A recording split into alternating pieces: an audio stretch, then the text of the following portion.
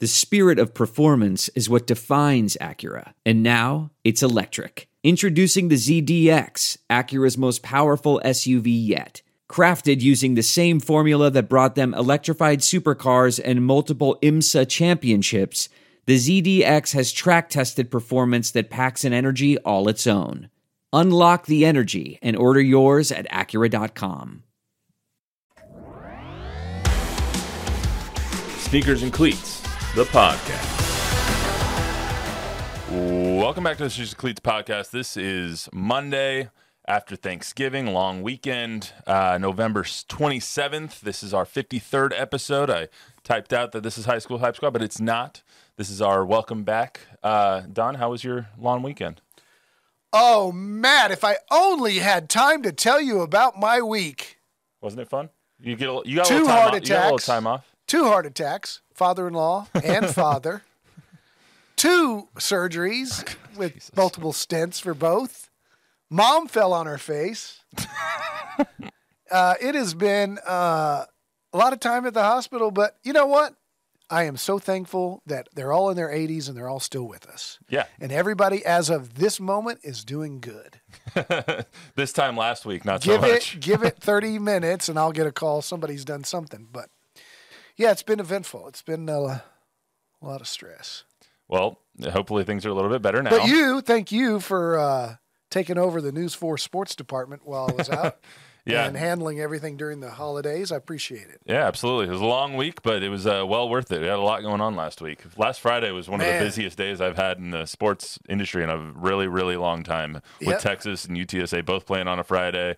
All the high school football that we had on a Friday. It was a busy, busy day. But Aggies news, Spurs news, high school football playoffs. Yeah, just when you think like, all right, the Spurs aren't going to be too eventful, you have Pop telling everyone to shut up. So it made everything eventful. Yeah, I'm sure we'll get into that. Yeah, we'll definitely get into that. So anyway, number 53, the ones I had on, Harry Carson, Don Drysdale.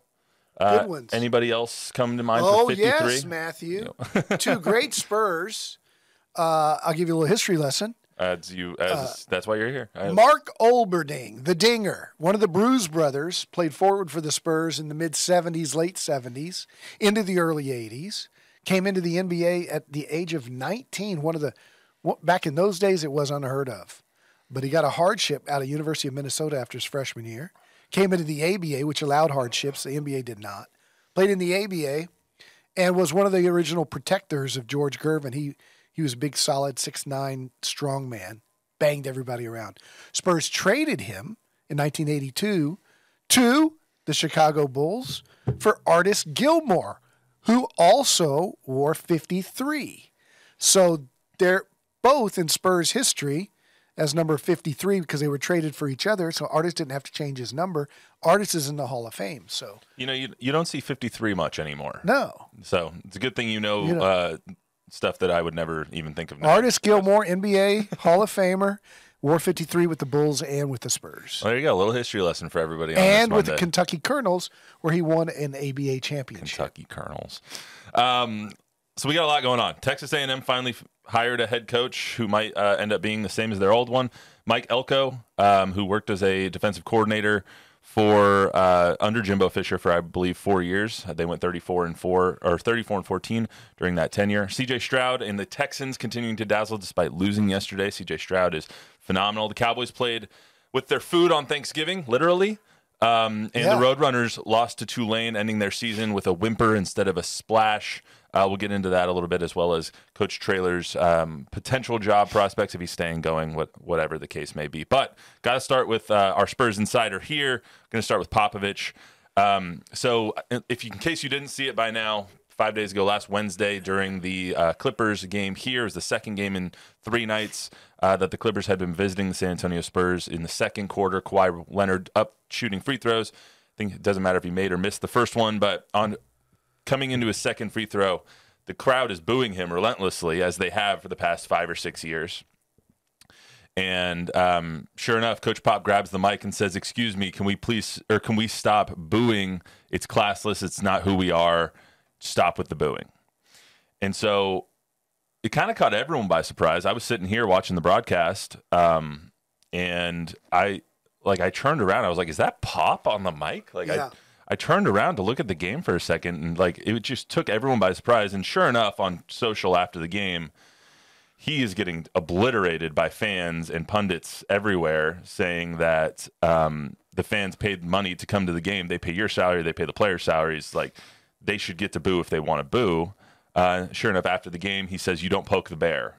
And then on Friday, he gave a little bit more of an explanation as to why, and because it was ugly booing and all that stuff. But my initial thought was like, that was odd. Yeah, it was. And let me preface my statement by saying, first of all, my default is agreeing with Pop on most things because I think he's very wise, and I think he's wiser than most fans. And I think most of the criticism of Coach Pop comes from a deeper place most of the time, that it's mostly people who disagree with his politics who are trying to turn it into basketball. And so I think you'll find that a lot of times the deeper meaning of the people that hate Pop, it's not because he's not playing Wemby at the 5 or whatever. But I think he overstepped here. And I'll tell you why. It is who we are. From the very first game I ever went to at the Hemisphere Arena, the Baseline Bums were known as the rowdiest fans in the ABA/NBA. They made signs, they threw things, and their job was to harass the other team as they came right out of their locker room. Their little perch was right above the visitors' locker room. San Antonio's had always loud, boisterous fans that were, in those days, we used to call them Joe Sixpack. Common fans used to be able to afford to go to games. Blue-collar workers used to be able to afford to go to games. Not the case anymore. But San Antonio was that everyday Cleveland Brown, dog pound type of fan. Right. So it is who we are. We've always booed. I think I agree with the fact that the fans pay Pop's $16 million a year salary and that they should be allowed to boo. I think he's correct in that it's not necessarily classy. And I think his bigger point was that it's different. It's become different than normal booing, and it's a product of our society today where everybody hates things and hates each other. And he felt that it was a more venomous, hateful tone than normal booing. So I get why he did it. He's protecting a guy that he's friends with, that he knows, that he, for all the wrong that Kawhi did, I think Pop maybe has forgiven him where we haven't and shouldn't. So I get what he did. Two things can be true. It can be no class, and it can be, ugly, but it can also be the fans' right. Here's what I think the difference is when it comes to the classiness of it. It's not like it was what happened in Madison Square Garden last year or 2 years ago when they were saying F you to Trae Young, right, and they were chanting that. It wasn't to that level from right. what I saw from the exterior. Now, were fans saying that? I don't know. But he didn't say stop cussing out Kawhi Leonard. He said stop booing. And booing is like, booing's the one way, acceptable way in society that you can make your voice known as a fan to an opposing player. Or to your own. Exactly. Like if your team's not performing well, you can be booed off the court. Philly fans have booed off every single player that has ever played for them. You don't go for it on 4th and 1 and you run out the field goal kicker, boo, we want you to go for it. Exactly. And I think that like when you tell the fans to stop booing and something that is seemingly as harmless as booing, it's like, what the hell are you really doing here? It's entitlement. And like I said, I think he overstepped. And I love Pop, and I think that a lot of the criticism that he gets about he's too old, the game's passing by, I think that's nonsense. Yeah. I think the Spurs are better with him coaching the team. But in this instance, I think he overstepped. Yeah, and I don't think like he obviously doesn't give a crap what anyone thinks about why he did it. Like, Right. he was asked that question on Friday before the game. Of course. He's like, do you regret it? He's like, absolutely not. Like, See, that's not who we are. It's the emblematic of the way society is right now, full of hate and blah, blah, blah, blah, blah. And it's just like, no, he doesn't regret it. But also, he cannot regret it, and he can still be wrong for doing it. Correct. Both things can be true. And we've seen this done by Coach K and by Dean Smith and by other people in the college game, where the students have pretty creative chants sometimes that may be mean-spirited or even really cross the line. And the coach will go, grab the microphone and say, hey, knock off that chant. Yeah. That's not who we are. That's normal. Show some class. He's talking to college kids who are in there without paying admission, certainly not paying his salary. So I can see how fans got automatically quickly defensive. Like, I pay my money, I can boo. Also, I think that if he had the explanation that he had on Friday, if he had that after the game, it wouldn't have been as bad. But when you come out and you get testy with reporters asking you why you did it, and you say you don't poke the bear, and then you're like, can you expand on that? No, I just said it. I spoke English. Yeah. You don't poke the bear. He's got a point there. Now, that's the one point that he did have. I don't think that's actually a good point, though, because you have 100,000 fans in Kansas City who poke the bear every single day and make a difference in the game. When your fans' home field advantage their job is to try and make a difference in the game. You're booing Kawhi Leonard at the free throw line, hoping that he misses the free throw. Well, Pop argued both press conferences, didn't say much the first one, but the next night he said, you're just giving Kawhi Leonard gas on the fire to kill us even more. But isn't that kind of weak? Like, I'd see that. It's a little weak. It's like, don't boo him. We don't want him to hurt us anymore. Please stop. Yeah. Like, that's a little weak. Yeah, I get it. But that was just my feelings. But initially I heard it happen on the broadcast. I was like, what the hell? Yeah. What did he really just do that? It was big news. It was odd. It was just an odd thing to do. It Yeah. was just like, it might not have been out of character for Pop, because he very rarely holds his tongue or bites his tongue when it comes to anything. Never about done that before. Politics or whatever he wants to talk about. He just goes for it, and he has every right to do it. Because I'm not one of those stick to sports people, but it was a weird scenario. I just feel like it. You know, he did that one other time. And again, let me say, I love Pop for his activism. I love what he's done for social justice. I've loved how he's educated not only his players, but the public on some of the issues that his players have faced in their lifetimes when it comes to race. I don't always agree with everything that he says politically, but there was one other time where he was going to die on this hill. Like, when he went after guns and stuff, I was like, this is a guy who is voicing his opinion, whether you agree with him or not. He is doing this because he feels in his heart that he can make a difference for good. Mm-hmm. Now, again, you can disagree with him on the gun thing. I'm not saying agree or disagree. I'm saying the guy was using his platform for his mind to do good. But there was a time where he went off on the Alamo Heights School District for observing Columbus Day.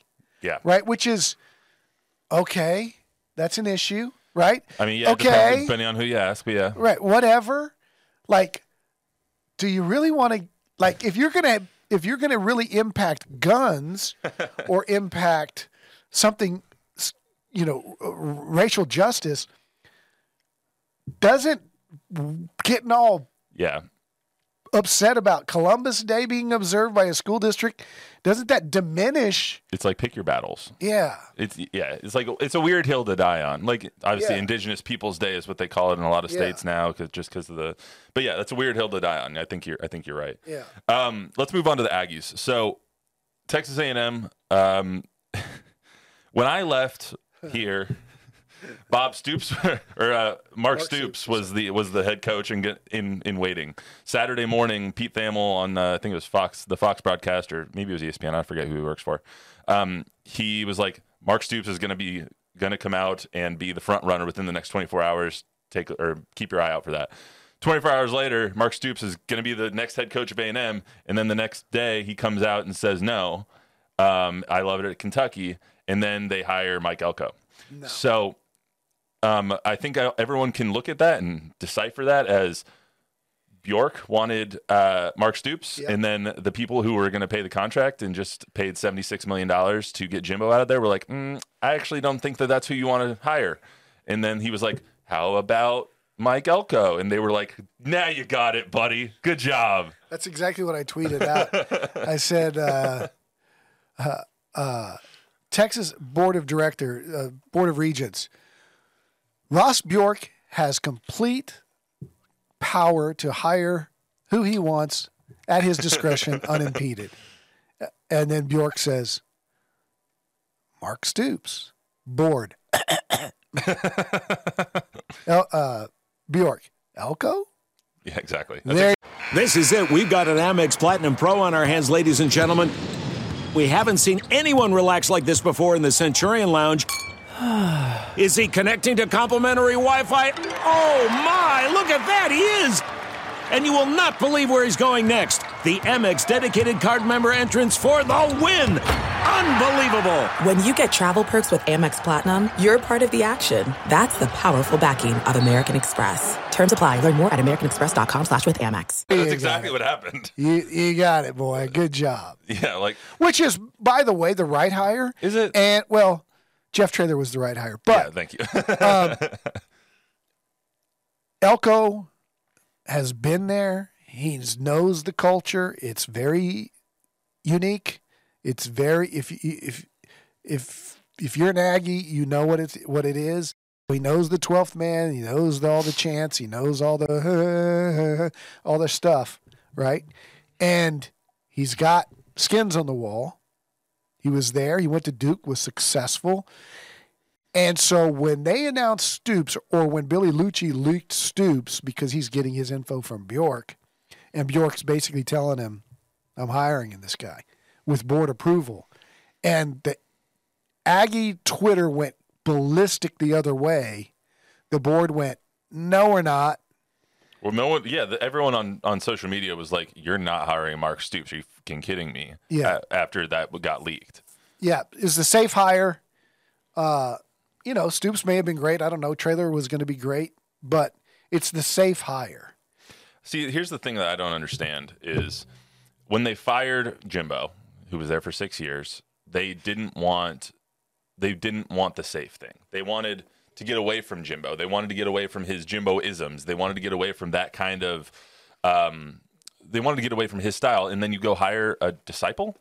Well, I don't know that he's a disciple. Well, he worked disciple there. might not be the right word, but you hire someone who worked with Jimbo for the first 4 years that he was there. Like, yes, he knows the system. Yes, he knows Aggieland. Yes, he knows all these things. He knows the chants, whatever. But he still worked with Jimbo, who you just couldn't get out of town fast enough, who you're still paying for the next 8 years. But what I've learned with college football is offensive coordinators, defensive coordinators, head coaches often work in silos without agreeing with each other at all.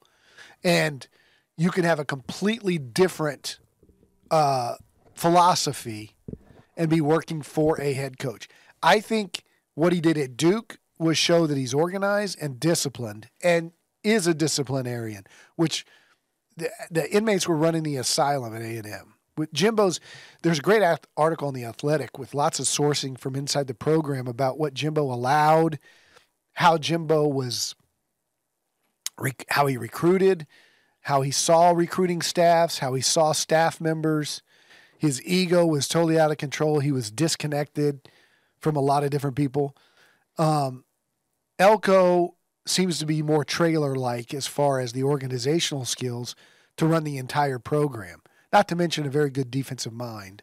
So he can be different than Jimbo. I don't think he was a Jimbo disciple. I don't know that he came up under Jimbo as a GA and had all the same philosophies with offense and all that. I think he just happened to be a hired gun to run the defense for a couple of years. But it seems like one of those hires where you're floating out all these huge names: Ryan Days, the Urban Meyers, the Kyle Whittinghams from Utah, like the Dan Lannings. But Elko was there from day one. His name was there from day one. Yeah, because of the connection through Jimbo. But I just don't understand the hire when you're trying to get away from the guy that you say was the status quo and you were stuck in neutral and all these things. And you hire someone that worked under him just 3 years ago. But we don't know that in the interview, Elko when I was here, I loved Aggie land. I loved the Aggies, but I worked for this guy who was nuts. That's why I left.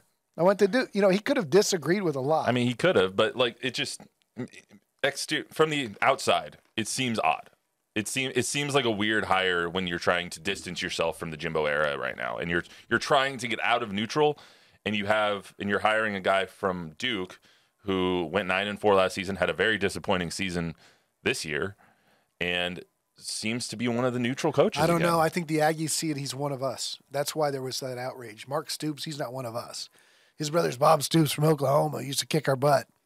Yes, that's fair. But Mark Stoops was the right hire, in my opinion.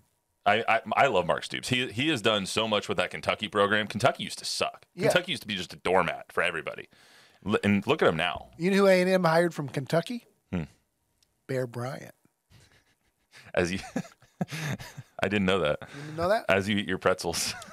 You love those lunchtime. Dots pretzels. Love Dots pretzels. Anyway, all right, let's get to UTSA. So UTSA lost to Tulane. I put on here, it's one of their ugliest games I've seen from them in a really long time. They couldn't get out of their own way. They come out second play of the game, I think, was a tipped interception. Seen that before. Yep. Second drive of the game, another interception. This one not Frank's fault, or this one was Frank's fault. The first one not Frank's fault. Third possession of the game, they go down and score, and you're like, okay, they got some momentum going. They take the lead, I think, 10-7, and then it all just went to crap. I mean, they turned the ball over 5 times in a game. You can't beat anybody in a game turning the ball over 5 times, let alone Tulane, who's the 23rd best team in the country. I watched the entire game, and my takeaway was, wow, UTSA really is for real. Like they belong. They completely gave this game away. We're still competitive despite all these turnovers in the red zone. Had 1 or 2 things gone right for them. What I mean is their athletes matched up physically with Tulane's athletes. Yes, I came away from that as well. I think I tweeted it out right after the game. I will continue to my dying day forever say that I think that UTSA is a better team than Tulane is. Had they played their best game. Had they played even their middle game. Had they played a B. Had they not played their worst game, they would have been. They would have been in that game all the way. They still were. Yeah, they still were. They had every single opportunity to win that game. And everyone fumbles inside the red zone. Yeah, you get a 36-yard run from Kevorian Barnes, and then Robert Henry comes back for a double pass, runs it up the middle to the 10-yard line, and sure enough, Robert Henry fumbles, and you're just like, what the hell else can go wrong? What was Oscar doing on that fourth Oh, my God. Well, hey, Mr. Tight End. Yeah, go throw it. Into triple coverage. Was it like 4th and 4? But here's the thing. On a fake punt. You're giving it to Oscar Cardenas? I was going, man, in my head, I was going, this is a great spot on the field and a great time to fake here. But I was thinking they'd snap it to the up back and run it straight ahead. Not to Oscar. That Oscar would attempt your 290-pound tight end. Goodness. But that's another example. So that's a 6th turnover in reality. And even when that happened, the defense got him off the field. The defense was great. In the highlight that I was doing on 4, it was like turnover. Then the defense forces another punt, and now the UTSA is in the red zone again. And sure enough, it's 4th and 4, incomplete. Then the defense forces another punt, and they have another opportunity. The defense was fantastic. The defense was great. Defense was fantastic. And the offense knows they didn't play their best game. But the takeaway from me is this Tulane team beat USC in the Cotton Bowl. And then their only loss since is to Ole Miss, which means Tulane's very good. I mean, they're a good group of 5 team for sure, right? And could probably compete in some Power 5 conferences at the lower. I mean, yeah, they'll probably make another New Year's Six Bowl. So UTSA's there. Like, this is no longer a North Texas or a Texas State or a UAB. UTSA, Jeff Traylor has accumulated the athletes that can play with the big boys. They just happened to wet the bed that day. Yeah, speaking of North Texas, they had a hell of a win against UAB. Go Mean Green. You see that game? They came back from 14 down. Yeah. It was a hell of a game. It was so disheartening seeing it because you went into it. I think we all went into it thinking UTSA was going to win, and at the very least, they were going to be competitive throughout the game, and they were competitive. But they were competitive because, in spite of their offense. The other thing that I take away from that game, and for a lot of games now I think back about it, is they don't play great in cold weather outside. Which is not good for December. Correct. The North Texas game a couple years ago, the bowl games. I went to that one that was up in Dallas where they played San Diego State. They just seem to be comfortable in air conditioning and on turf. And I don't know if that's Frank or if that's the whole offense, but they were banged up. They were losing receivers left and right. McEwen got hurt. Tyke got hurt. I hope they all get healthy and do represent well. Look, the one thing that Frank has not done, the only thing he has not done is win a bowl game. I would love to see him go out with a bowl win. Yeah, me too. Speaking of, do you think now that the season's over, they finished 8-4. It's going to end up being third in the conference, which is very respectable and representative of how good this team is in year one of the ACC. I mean, it's phenomenal that they turned their season around after how badly it started at 1-3. To break off 7 straight wins, lose what was a de facto championship game, finish 8-4. Still, I mean, hats off to them. Very good season in the first one of the AAC. That being said, you remember I picked them to go 8-4 at the beginning of this podcast. You also picked Florida State to make the CFB, and that's looking really tenuous at best right now. After they lose Jordan Travis, but yeah, we'll see tomorrow. But preseason, they were like number 10 in the country. I mean, I'm giving you credit right now. I'm just saying that's pretty good. Yeah. Anyway, I picked Ohio State, so that's sad. Anyway, so now period, exclamation point, whatever you want to put it. That's end of sentence. New sentence. Is Jeff Traylor going to be the head coach of this team next year? I believe he is. And I believe he is because Arkansas stuck with Sam Pittman, Baylor stuck with Dave Aranda, and I don't think he wants Houston. I think he could have had or can have Houston now, and I think he could have had Baylor or Arkansas. Let's put it this way. I think he was the first call for both of those programs. I had heard he was. And I think he has been called by Houston. I think it's his job for the taking if he wants it. I don't think he wants it, but I do think UTSA needs to move in a really quick manner to make sure he has the resources he needs not to take it. Yeah, and I was telling you before, and I think I put this on Twitter as well, it's a lateral move to me. I mean, going from here to Houston, all you're getting is a bigger budget. Like, football-wise. Well, you're moving to a Power 5. You're in the Big 12, yes, but you're literally like the scrap heap of whatever the Big 12 is left. You know what I mean? You're now without Texas. You're without Oklahoma. I mean, ASU's going to be there, so they're obviously a great One source told me that not being a Power 5 coach is what cost him not getting A&M, and that big-time programs like A&M and Texas and whoever would want to see. We're driven by the search for better. But when it comes to hiring, the best way to search for a candidate isn't to search at all. Don't search. Match. With Indeed. Leveraging over 140 million qualifications and preferences every day, Indeed's matching engine is constantly learning from your preferences. So the more you use Indeed, the better it gets. And listeners of this show will get a $75 sponsored job credit to get your jobs more visibility at Indeed.com/match. Just go to Indeed.com/match right now and support our show by saying you heard about Indeed on this podcast. Indeed.com/match. Terms and conditions apply. Need to hire? You need Indeed. Somebody succeed at the Power 5 level. Not always. Kansas State and Kansas both hired Leipold and Kleinman from smaller programs.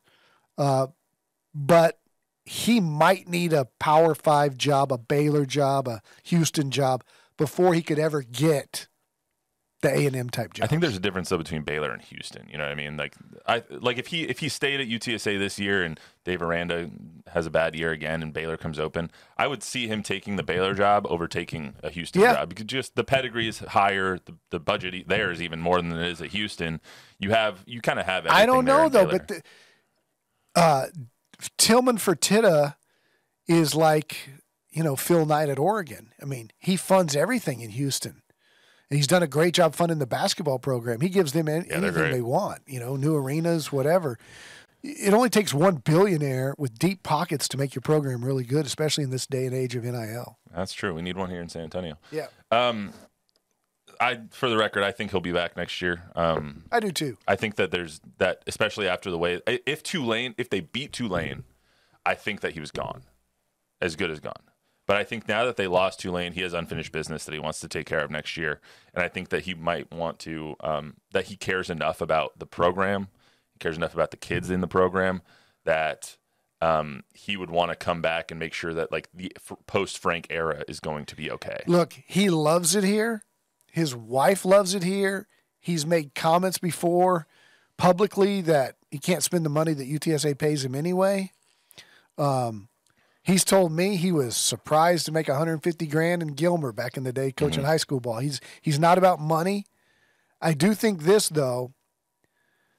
I think he wants to stay here, and that he will stay here if he feels that UTSA can compete. And I did a commentary about it last week. UTSA needs more than just the $2 million donation from a Harvey Najum or another gracious donor. They need long-term, committed institutional funding to build things like the indoor practice facility, to help with NIL. They need to find money. They have it. Well, and to not keep harping on this, but it's hard to do that when your students are telling you they don't want to pay more. It's not the students.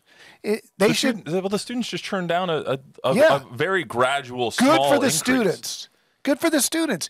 The students should not be funding this. Jeff Traylor should not be out having to raise money from April Ansira and Bob Wills and all these people. The school. Do you think Jimbo Fisher gave 1 second to fundraising? No, they said, here's all the money you ever need, because people in development office, people in the marketing department, people in the university. I read something. I got an email, spam mail from the president's office at UTSA saying we got $350 million committed to this downtown project, $700 million part of a greater thing. Okay, Bill, that's $1 billion. You can't give $10 more million a year to football.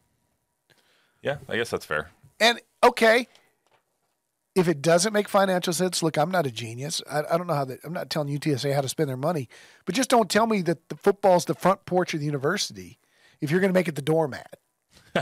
If it's the front porch, then put your money where your mouth is. Give them a deck. Get a roof on that porch. Do something. Let's get to, we are only going to have time for Cowboys or CJ Stroud. Which one do you want to do? Cowboys. All right, it's Cowboys. So just my CJ Stroud take. He's a top 10 quarterback in the NFL right now. I agree. That's real quick. Cowboys are the best team in the AFC, or the NFC, excuse me. True or false? False. The Eagles are. And they showed it to me the other day when last night when they beat the Bills. That was impressive. They got a clutch gene that the Cowboys don't have. That's fair. Or that they haven't shown yet. Okay. Are the Niners not better than them? Yeah, Niners are better than the Cowboys. Are the Niners better than the Eagles? We'll see this weekend, but sure. I don't care. Those two are ahead of Dallas. So false. The Cowboys are not the best team in the NFC. Are the Cowboys a top 3 team in the NFC? Are they better? Sure. Are they better than the Lions? Equal. Okay. Did they show you enough? They haven't. Okay. Here's they the question. feast on the weak. Yeah, that's what I was gonna say. Like, they literally ate turkey legs during the game on Thursday. Like, that was all good and fun, but have they beaten a team all year with a winning record? I don't think so. I don't think so. Give me 10 seconds. I'll look up their schedule. But I really don't think they have. I don't think they've beaten a team with a winning record. What did you think of the game on Thursday? I mean, it was kind of close there. Fun. It was close there for a little while, and then the onslaught of the Cowboys just always seems to happen. Dude, my takeaway quarter. is always going to be Deron Bland. That is just that kid awesome. Is phenomenal. Awesome. Fun to watch. But yeah, it wasn't impressive because every team they beat seems to be like in disarray. Like fighting on the sidelines, wanting to fire their coach. They did fire their coach. They fired Jack Del Rio, right, after the game? Yeah. The defensive coordinator? Yeah, they fired him. They fired the defensive backs coach. They fired a lot of people. Yeah.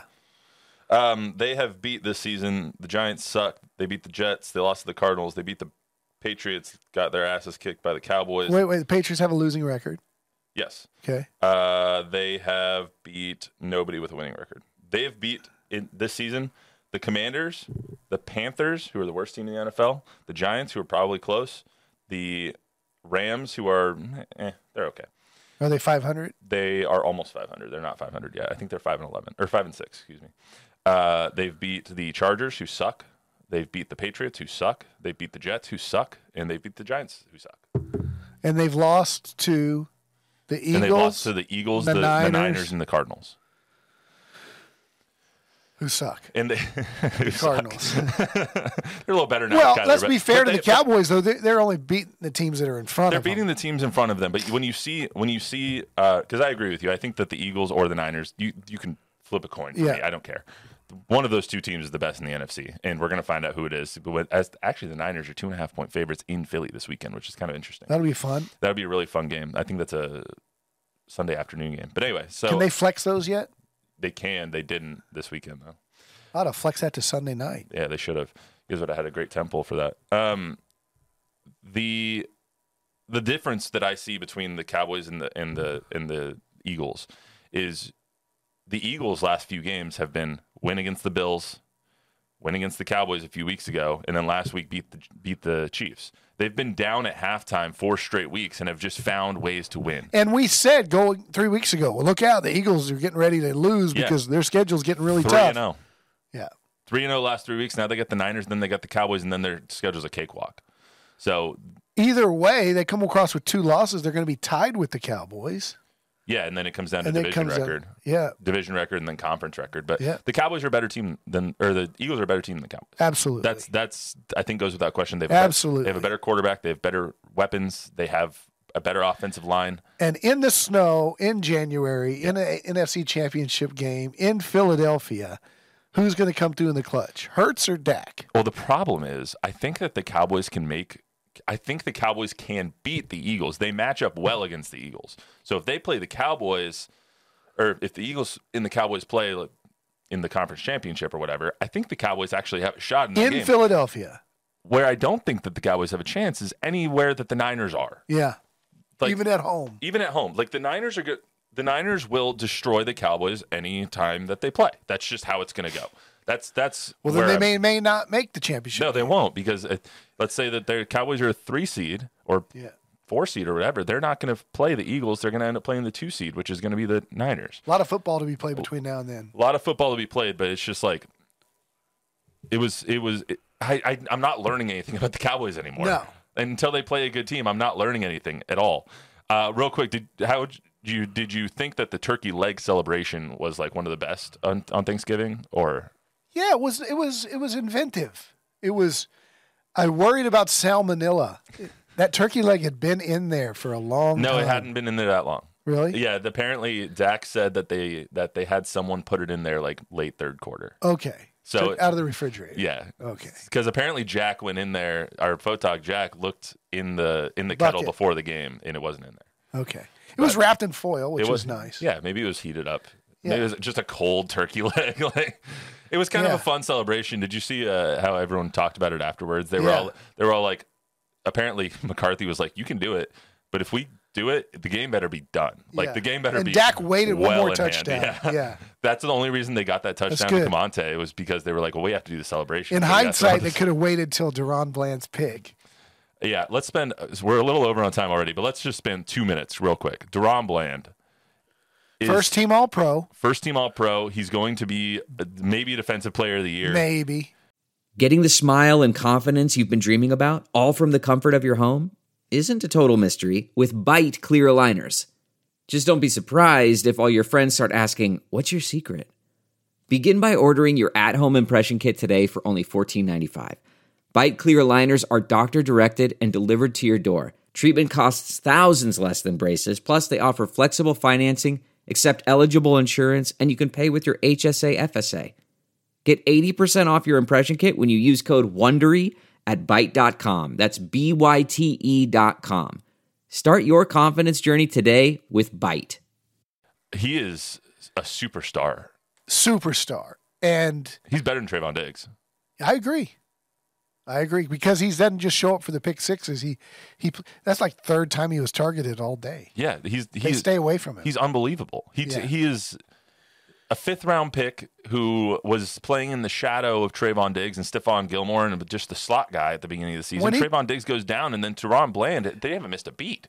When he picked it off and started his run back, I'm going to myself, he's got to score. He's got to score. He's got to get in. He can't get tackled. And as I looked, I was like, nah, there's no way. Like there's 3 guys down there. He's going to get tackled. He willed himself in with a couple of cutbacks. Yeah, after the game when Zach was getting the sound from Duran, he was like, I had to prove to all my teammates that I could do it, like breaking some tackles because all of my other ones are too easy. He broke some tackles. And he had a nice little setup where he slowed down and stuttered, and that threw the quarterback off a little bit, and then cut back on him, and then it's a quick cut back on the 2 guys. Yeah. How good of a call was that from Jim Nantz, too? It was a great call by Jim Nantz, but here's the thing that bothered me, right? As a broadcaster, Nantz called it perfect. And then there should have been a layout for crowd noise. And Romo had to jump in with, and what a call by you, Jim! I hate Tony sometimes. He just needed to be quiet. Yeah, Tony doesn't do that often. He always needs to interject. So what I was going to do is... I love Nantz, though. Nantz's call, until he crossed the goal line, from the time he intercepted it to the time he crossed the goal line was phenomenal. This is historic. Yep. This is the record if he does it. He's got to get there.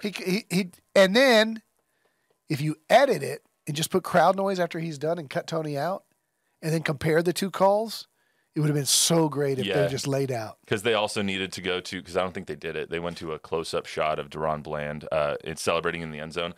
I love when they're doing NBA games and someone hits a huge 3 and Mike Breen says bang and they do the zoom out to see the entire arena just chanting, going wild. I love when something huge happens and they do that zoom out. I wish that they did that with the Cowboys game. It's as soon as he crosses the goal line, do the zoom out, see everybody going crazy on the sidelines and stuff.